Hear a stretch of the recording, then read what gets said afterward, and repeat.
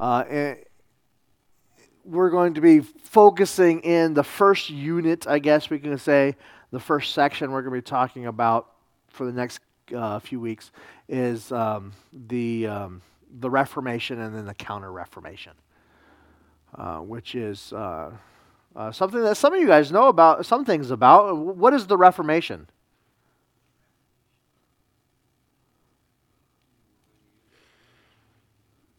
John? I say everybody answer. Yeah, right?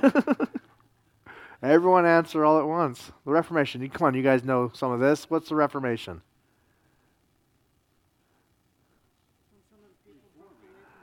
There you go. It's where some of the people broke away from the Catholic Church. That's right. I knew you knew it.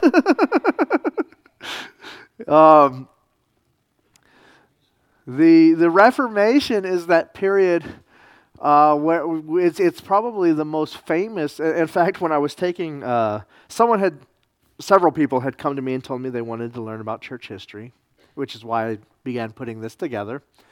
And I started quizzing some people in the congregation. What do you guys know about church history? And the number one answer was Martin Luther, which is we finally got to him.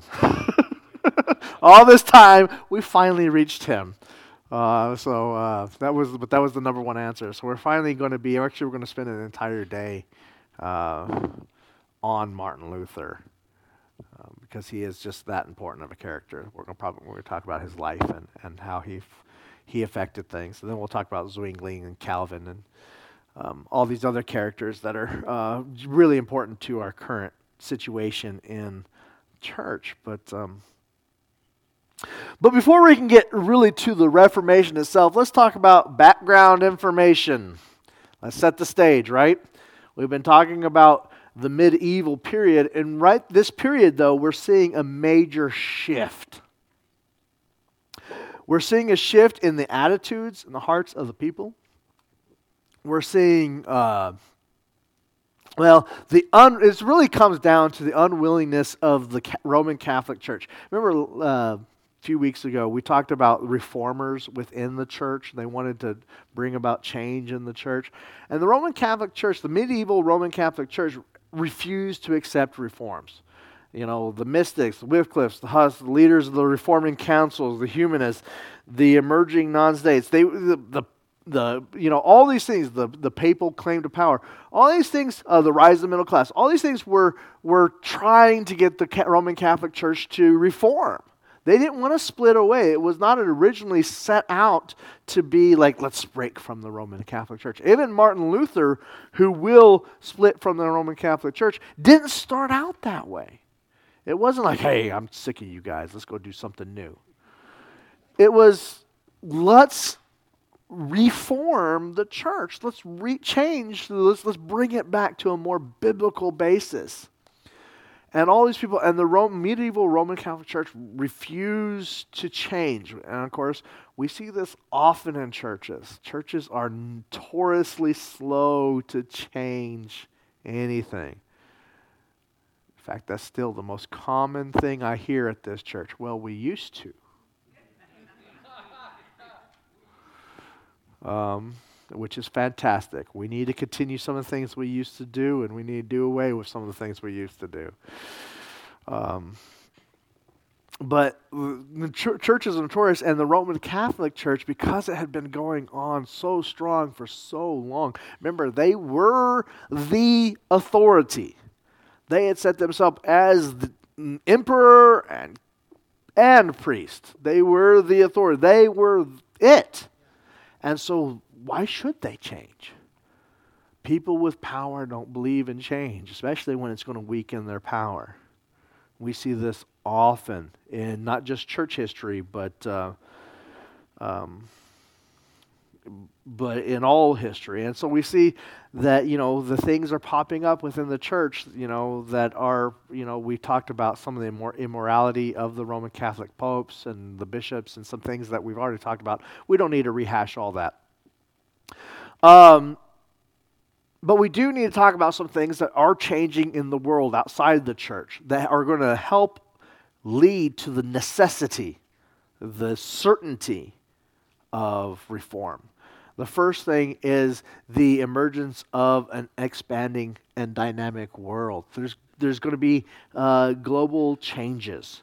By the 1500s, the foundation of the old medieval society is breaking up. There's a larger global horizon that's going to happen. That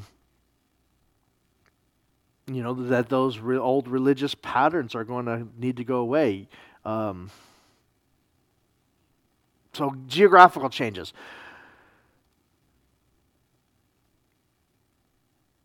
Between 1492, what happens in 1492? Columbus sails the ocean blue. You guys know that one, right? 1492, Columbus. Now, whether you agree with the term discovered or not, like the man and what he did or not, doesn't matter for the concept of this conversation. What happens is he did set sail and he brought into recognition a whole new world. And it was funded by the monarchy, absolutely. And so we have this, between 1492 and 1600, we have a whole new world that's being brought into play. And so the ancient, it's been said that the ancient world was Potamic, coming from the word Patmos, which is the word for river, Greek word for river. The ancient word was river-based. We think about like the Tigris and the Euphrates. Think about your Old Testament, your New Testament. It's all about the rivers that are there. The medieval was called thalassic, which is the Greek word for sea. Abbreviated form of it, anyways. But thalassic, all about the sea. Well, now we're in an oceanic world, where the oceans become the new center for life, and it's a new highway around the world. I mean, by the time Luther translates the New Testament into German in 1522, Magellan has completely voyaged around the world. I mean, think about we fail to see how mind-boggling that really is. I mean, so there are people out there that know the world is round. They've done mathematical proofs on this. A lot of the world thinks it's flat, but most of the educated people know it's round.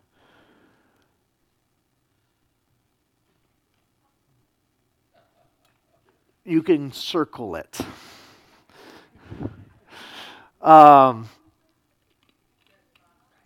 She said it's lopsided, which it is. It's not perfect. It's not a perfect globe. But you can go around it, and you're not going to fall off the edge. But by the time, by 1517, Christopher Columbus had brought a new era of discovery around the world. I mean, Magellan had gone around the world, and by the time this happens, and so that cannot change the way people are starting to think. That can't not. I mean, think about in many of your generation when the moon landing. How can that not change the way we think? These big events, and of course, recently, 9/11, a big tragic event. It changes the way we operate and think. These big, huge things, we can't help but change. And so, in the church and outside the church, this is going to be something that changes the way we operate. So, Christopher Columbus there.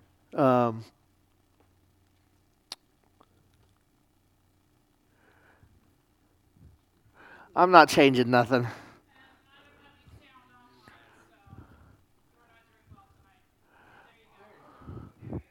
All right, there we go.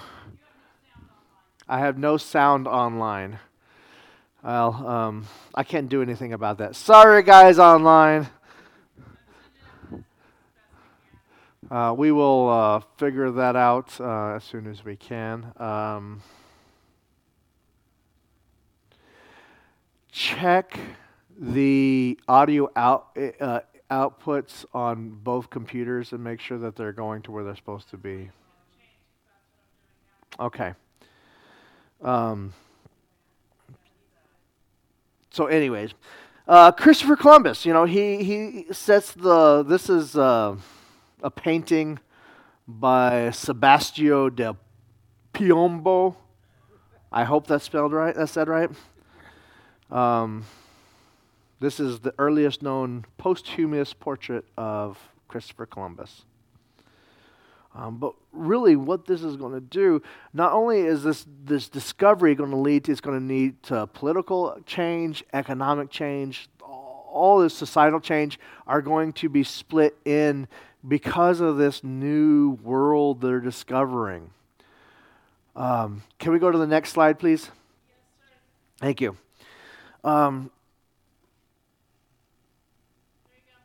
Perspective, political change. So, in the medieval period, the idea of, remember how the world was politically set up?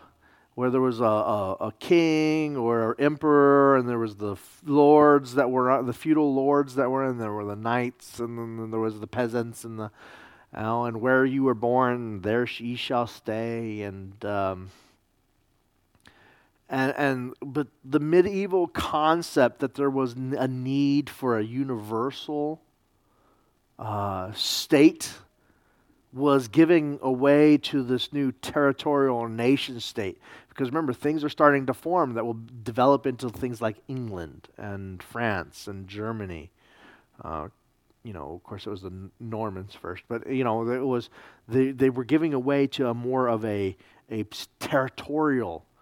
We don't need a universal king anymore. We want territories to have our own people, to have we're French, we're English, we're Irish, we're eventually Spain. We're going to be Americans. That in the 1700s we're Americans. These United States. And so we have this territorial kind of attitude that is pushing away the old this whole universal state, and that influences also the church, because remember when they politically they thought we needed a universal king, we also need a universal religious leader. Well, we don't want a universal king anymore. Do we need a universal religious leader? And so it's going to start giving rise to what will become Reformation, and then into denominationalisms as denominations split, and independence was sought for these things. But it's, so we have political changes. We also have, and I'm still not. Thank you. Economic changes. The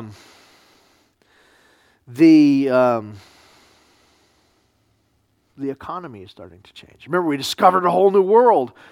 The world during the Middle Ages, what did most people do? They farmed. They were farmers on the feudal property that was owned by someone else. Well, now those farmers, the people that own the land, they're not going to be the center of attention anymore. It's going to be who owns the ships and the merchants. The merchants that are making a living on the sea, doing trade, whether it be human or spices or, let's be real, the human trade will become very popular during this time period. Out of Arabia into Europe, and then of course the triangle trade in Africa will become quite popular as well, to Haiti and Cuba and whatnot. But you also have, but it's not just about slavery. You've got trade in spices and saffron. How many of you guys have tried saffron? It's a wonderful spice. I love saffron.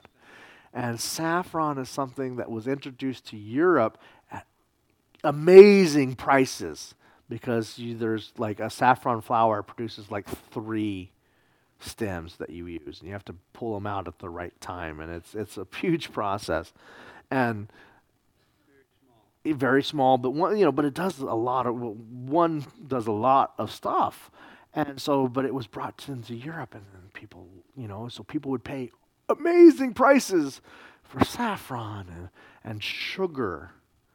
We take for granted that everything we eat has sugar in it, everything. That's why we all have type 2 diabetes. um, but sugar and, and of course alcohols, sugar cane, we brought in rum and and new spices, new plants, and so you have this, silk brought in from China.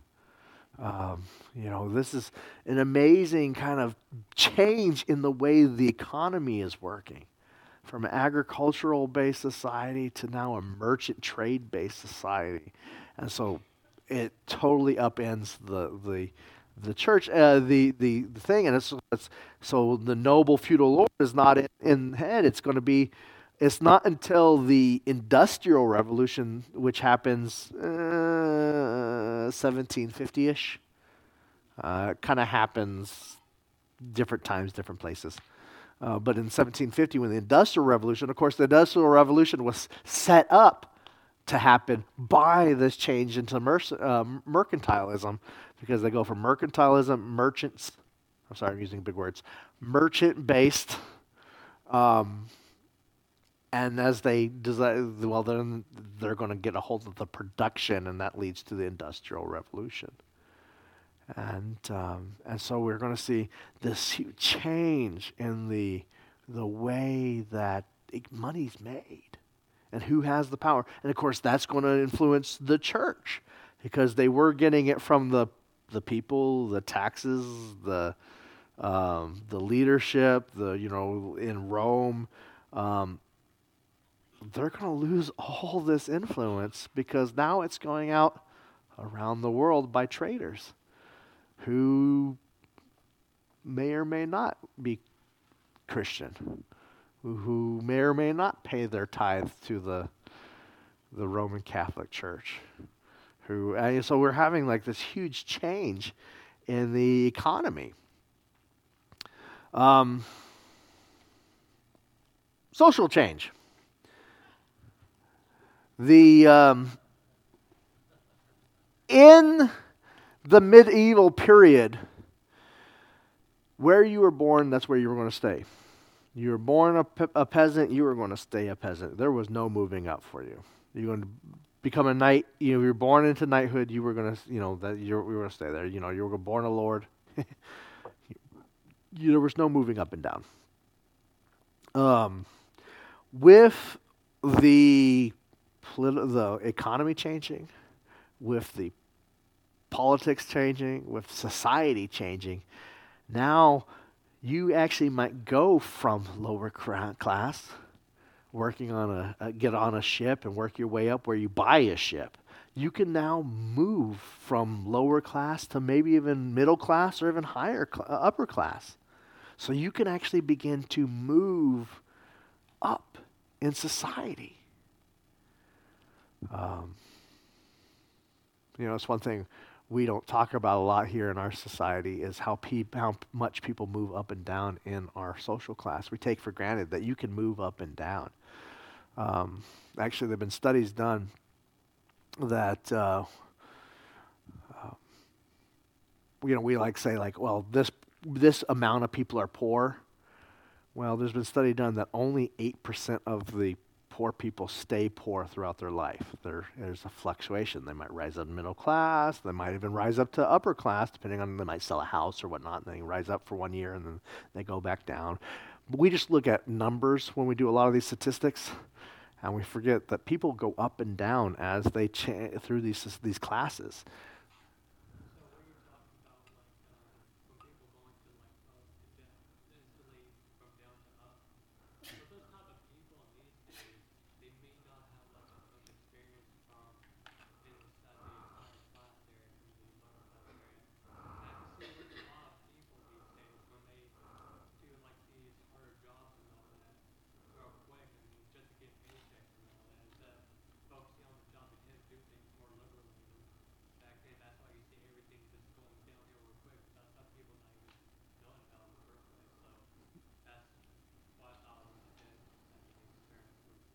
main concern for today.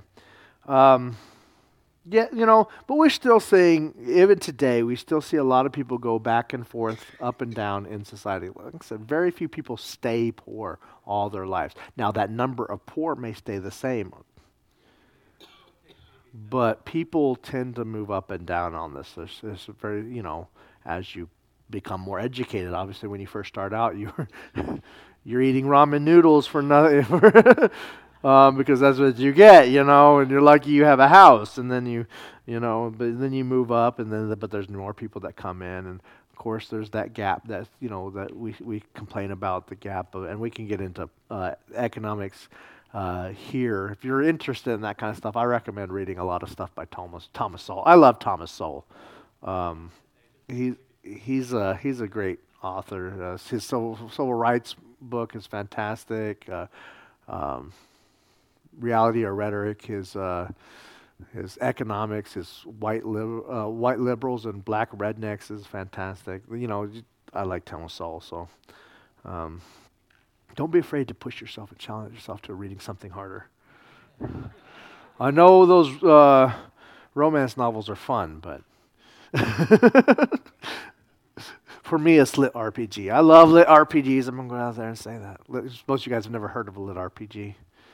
It's a literary RPG. It's like a role-playing game, but written out as a book. It's a lot of fun. But you can't just read that kind of stuff. You've got to read harder stuff too. Push yourself. All right, so we have social changes. We also have intellectual changes. Anna, we didn't get it this time.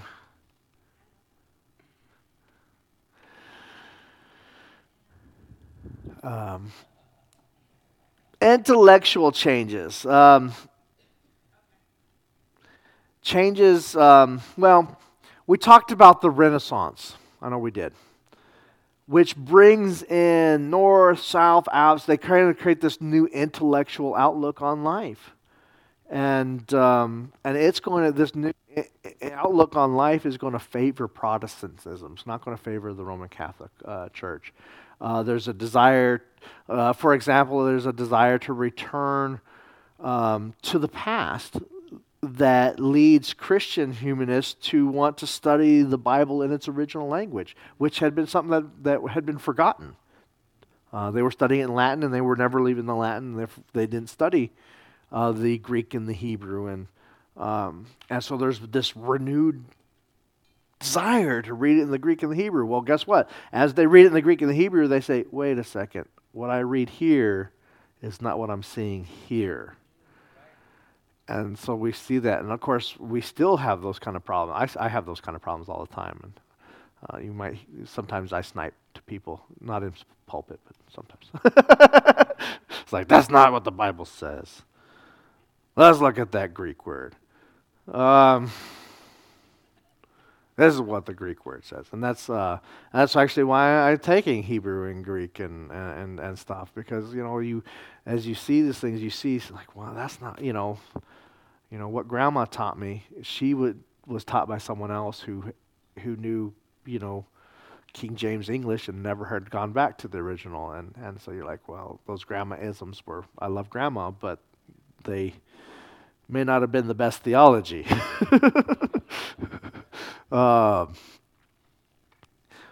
and we have those kind of things that pop up in our lives, and so we see those things, but it's happening so much at this point because there's so many things that they're like, wait, this is what the Bible says, because they had forgotten about going back to the original, and so so there's so much, so that starts to build up, right? One or two things you're like, should we worship on Saturday or Friday night versus Sunday morning? We let that slide, right? The Bible never says we should switch it till Sunday, but we let that slide. That's tradition. We're okay with it. It's like, well, but then you get this one and this one and this one. You start to build up. Well, then all of a sudden you have this dam ready to break, and so things that are going to lead to things like the indulgences that we'll talk about here in a minute. are going to be ready to break, and so they have this intellectual changes going on. The Renaissance has more of a focus on individuals instead of collective groups. So you start seeing this development, because Protestants are very much that salvation is a personal matter to be settled by the individual immediately with God, not through a priest. You don't need a human mediator because it's just you and God, and so you have this. This comes out of the Renaissance way of thinking. This more individualistic way of thinking. That was before. It was like, well, you need the community to speak to God. You need the priest to come between, and so we start saying, well, why? Why do I need a priest to stand between? Because it's about me. I'm the one speaking to God. So we have this more individualistic way of thinking that comes out of this Renaissance period that starts to open the doors for away from the Roman Catholic Church. And so we see that. We see and so we see all these different ways of changing the way we think. And, as I look back on history, I think, well, wasn't it about time? 1,000 years they've been thinking the same way. We changed the way we think. As the church, I'm going to say as a church, we're in the modern period. But philosophically, we're in the postmodern or even the post-postmodern period. Philosophically, because the church has not caught up with the rest of the world yet. With the way it's thinking with the way it thinks, and so we're seeing an intellectual change that happens, and so it influences the church and the way we believe. Next one, religious change. Religious change.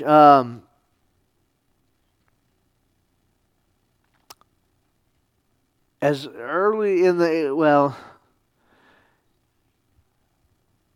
if there's no longer one great religious leader, then do we need one great way of thinking? Can we have multiple ways of thinking at the same? You're going to start seeing religious diversity start to come up. Before 1054, there was just the Roman Catholic Church, the Catholic Church. It wasn't even the Roman Catholic, it was Catholic Church. And then 1054, we already talked about it. What happened in 1054? Does anyone remember? I know you guys wrote down notes and are taking for the test.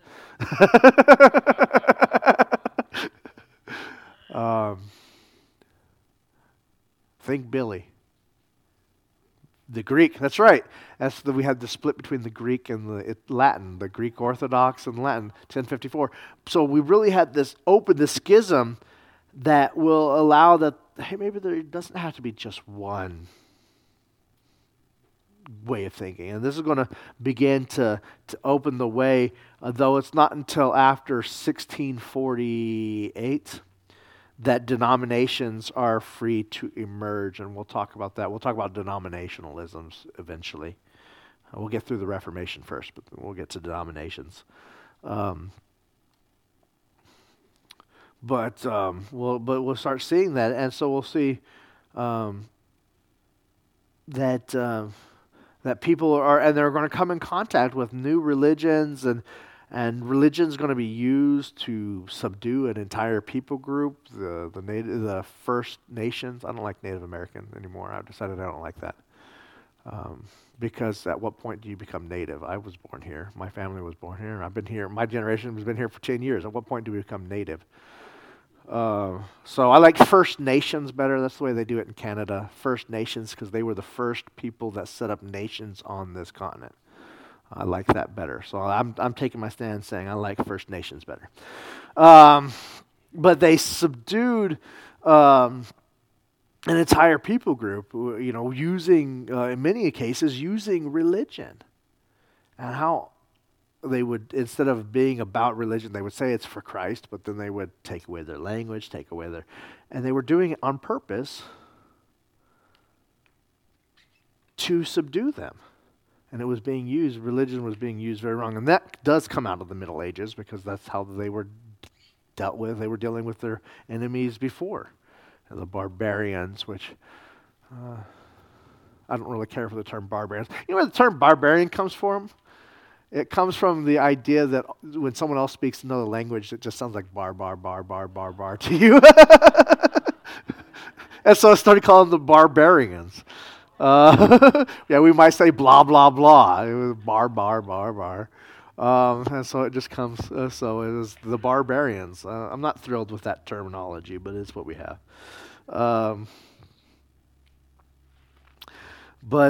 Yeah, so we see like and so religions, but we're going to see religion changes start happening. The denominationalism will come up, and people getting tired. We're going to see more. Well, we'll call them heretical groups, and for the most part, a lot of things they teach are very heretical. But you're going to see more of these groups start to pop up, and we're skipping most of those because they don't have much dealings with us. But they're going to start popping up more and more because people are trying to reform and then separate from the Roman Catholic Church. So we have some religious changes. Yeah,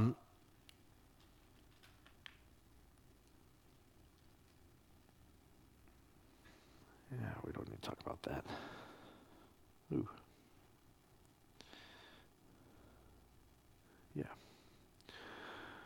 So those changes help lead. So let's talk about what causes the Reformation. Now, you guys have a piece of paper.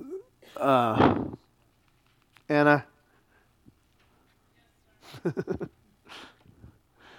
Thank you. Looks something like that. Now, what you're seeing on this piece of paper is a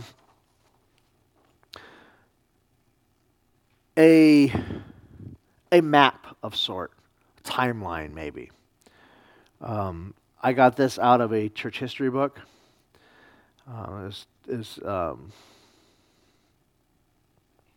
Keynes, yeah.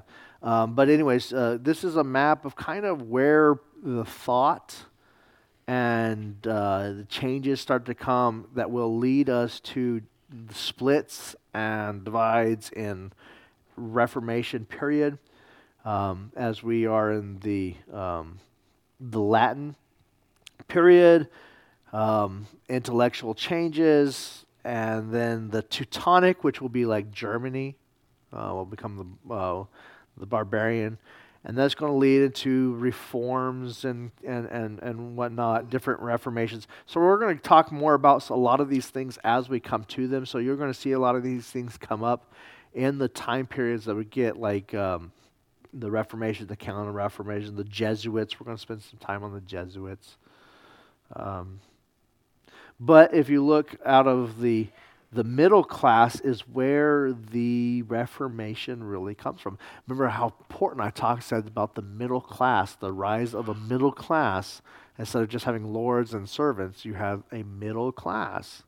And how much that has changed the world. It's out of the middle class that the Reformation will come. As we see there on there, the state churches, the Lutheran, the Reformed, the Anglicans, the Mennonites, Baptists, Amish, all these people are going to come out of the middle class and out of the Reformation period. So we're going to see a lot of that. So we're also going to notice, actually I just want to point it out, that the states that accept Protestantism during the Reformation are going to be the ones that are outside of the orbit of the old, and you can see a lot of that on there. They're the ones that are going to be outside of the orbit of the Roman Catholic Empire, and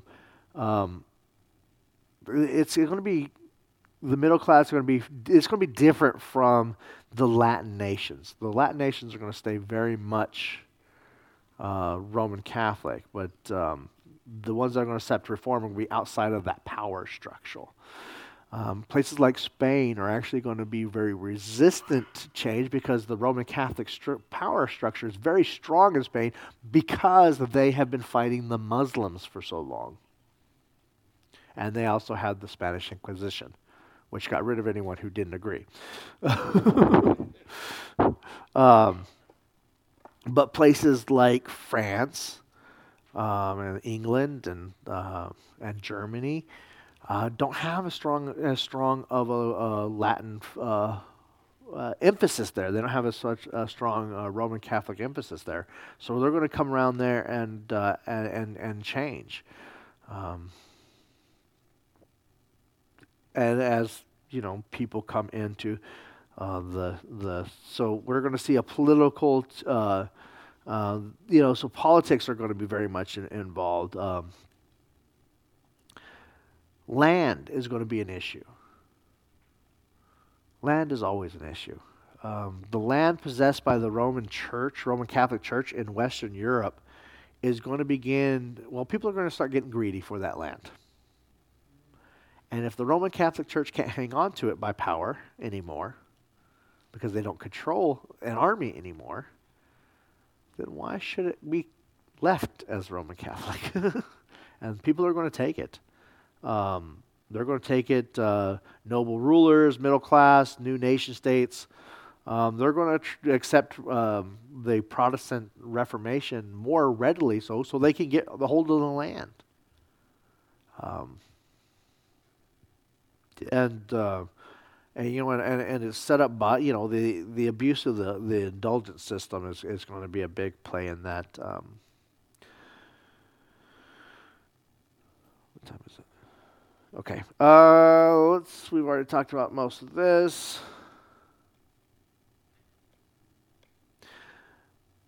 Let's talk about that indulgence system real quick. I don't know what slides I have available.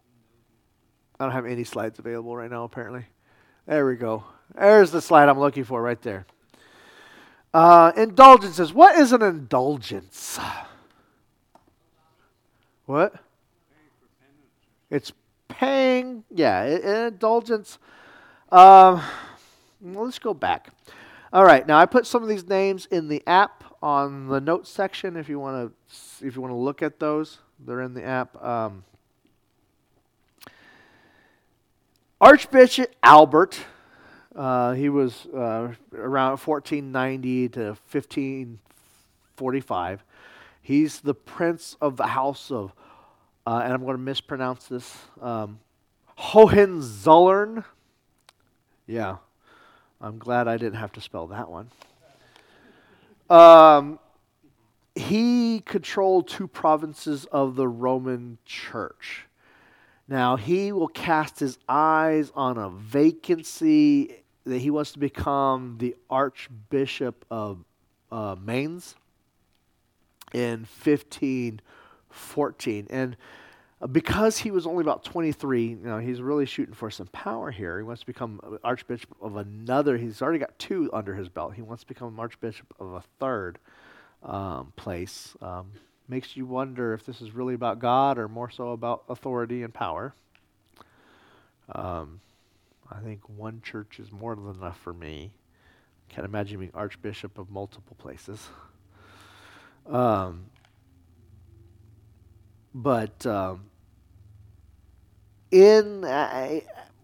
only 23. Canonical law forbade one man to hold more than one office. So he has to pay Pope Leo X the dispensation necessary for him to fulfill another office. So basically he has to buy the office, from God, obviously. I'm sorry, I'm being sarcastic. Now,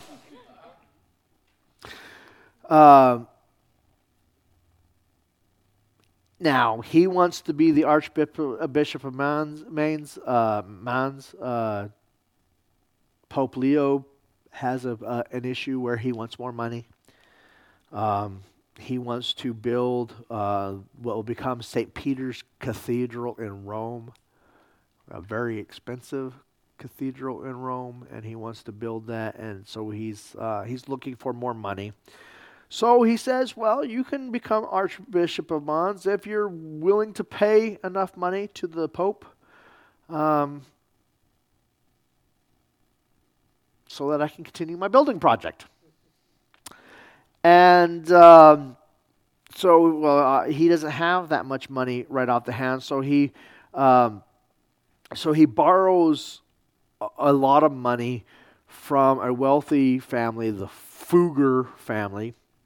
They're a banking family in Augsburg. And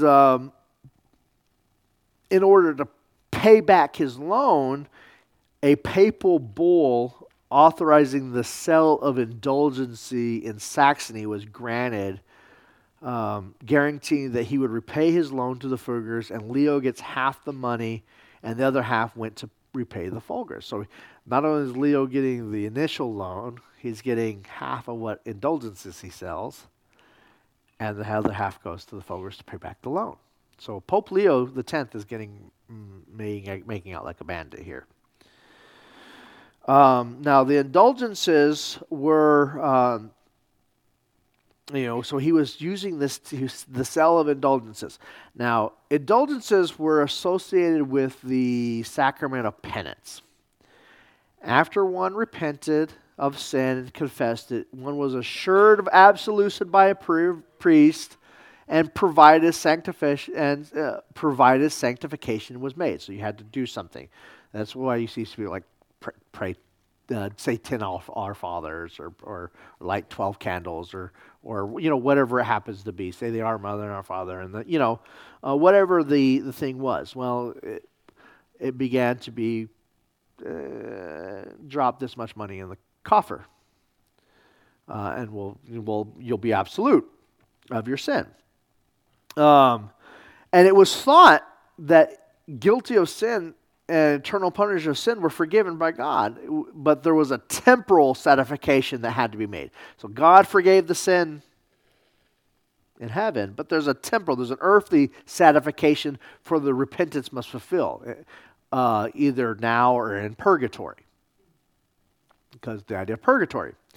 So satisfaction, the temporal, the earthly now or in purgatory, could be bought off with this idea of an indulgence, which was the idea that you paid so much money, or you did this certain thing. We could be fighting the Crusades or give this much money, and you would buy off sins from your time in purgatory. Now,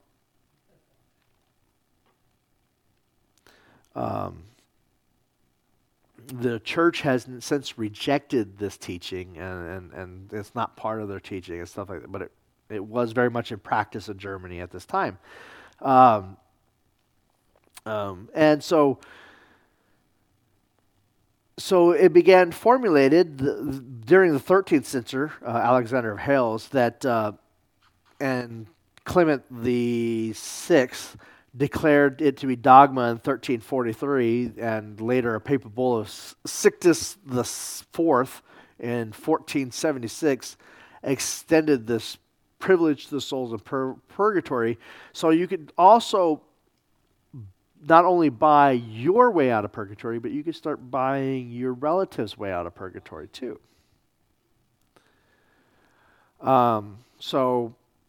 Well, why wouldn't you? Do you mean you don't care about your grandma? You don't want her in purgatory any longer than she has to.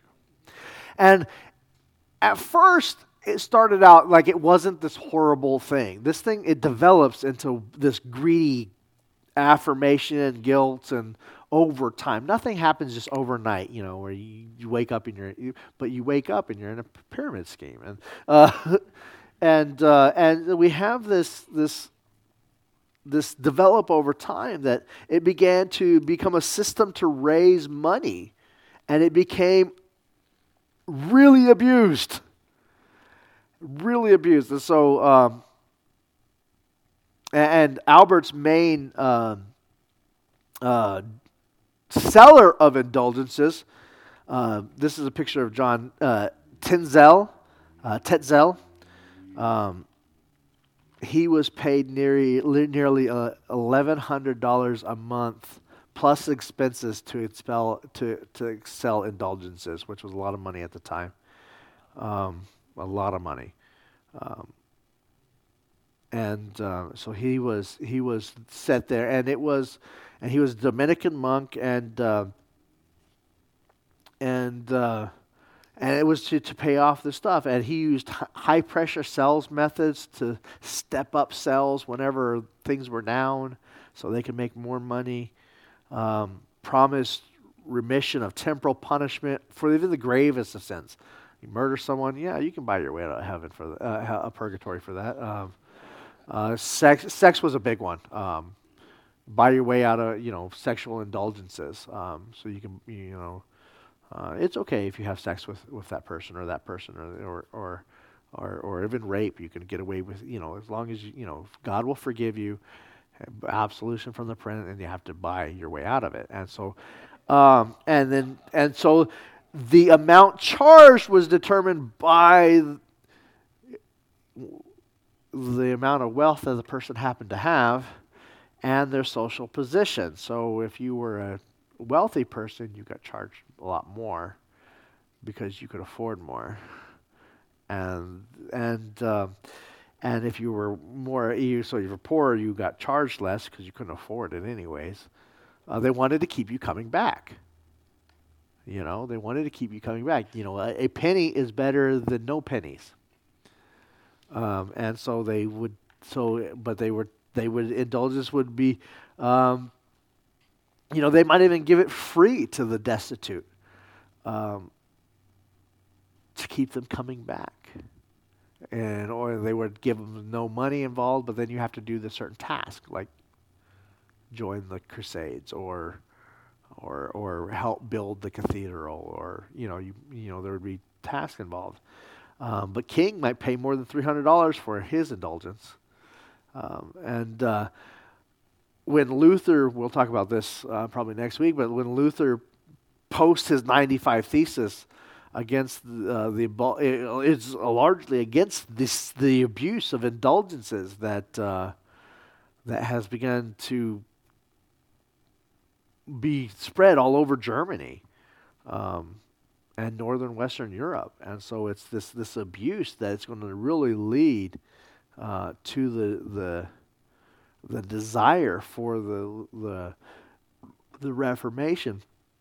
Because as I was talking about changes and what causes of the Reformation, people are going to start seeing, they're going back to the Hebrew and the Greek now. They're going to start seeing the things like this are not in the scriptures.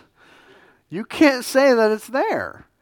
And so they're going to start saying, well, why is this? And so people like Luther, who's going to come around and say by faith alone, because he started to read the scriptures in the Greek and say, well, the Bible doesn't say anything about this. And so we're seeing this huge, all these changes that are happening real fast. Well, 200 years is fast in history. As far as history goes, that's fast. It is real fast. It's real quick. These changes happening that are changing the world, and so it's going to.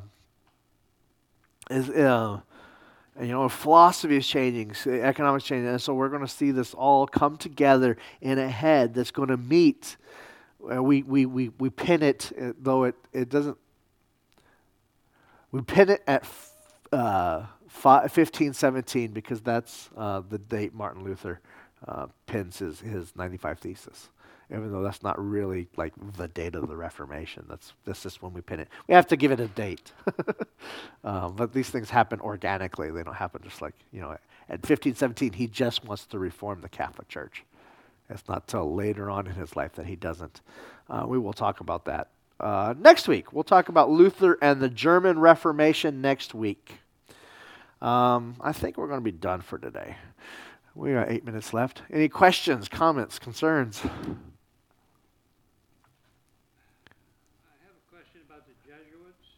Yeah, we'll get to them a little.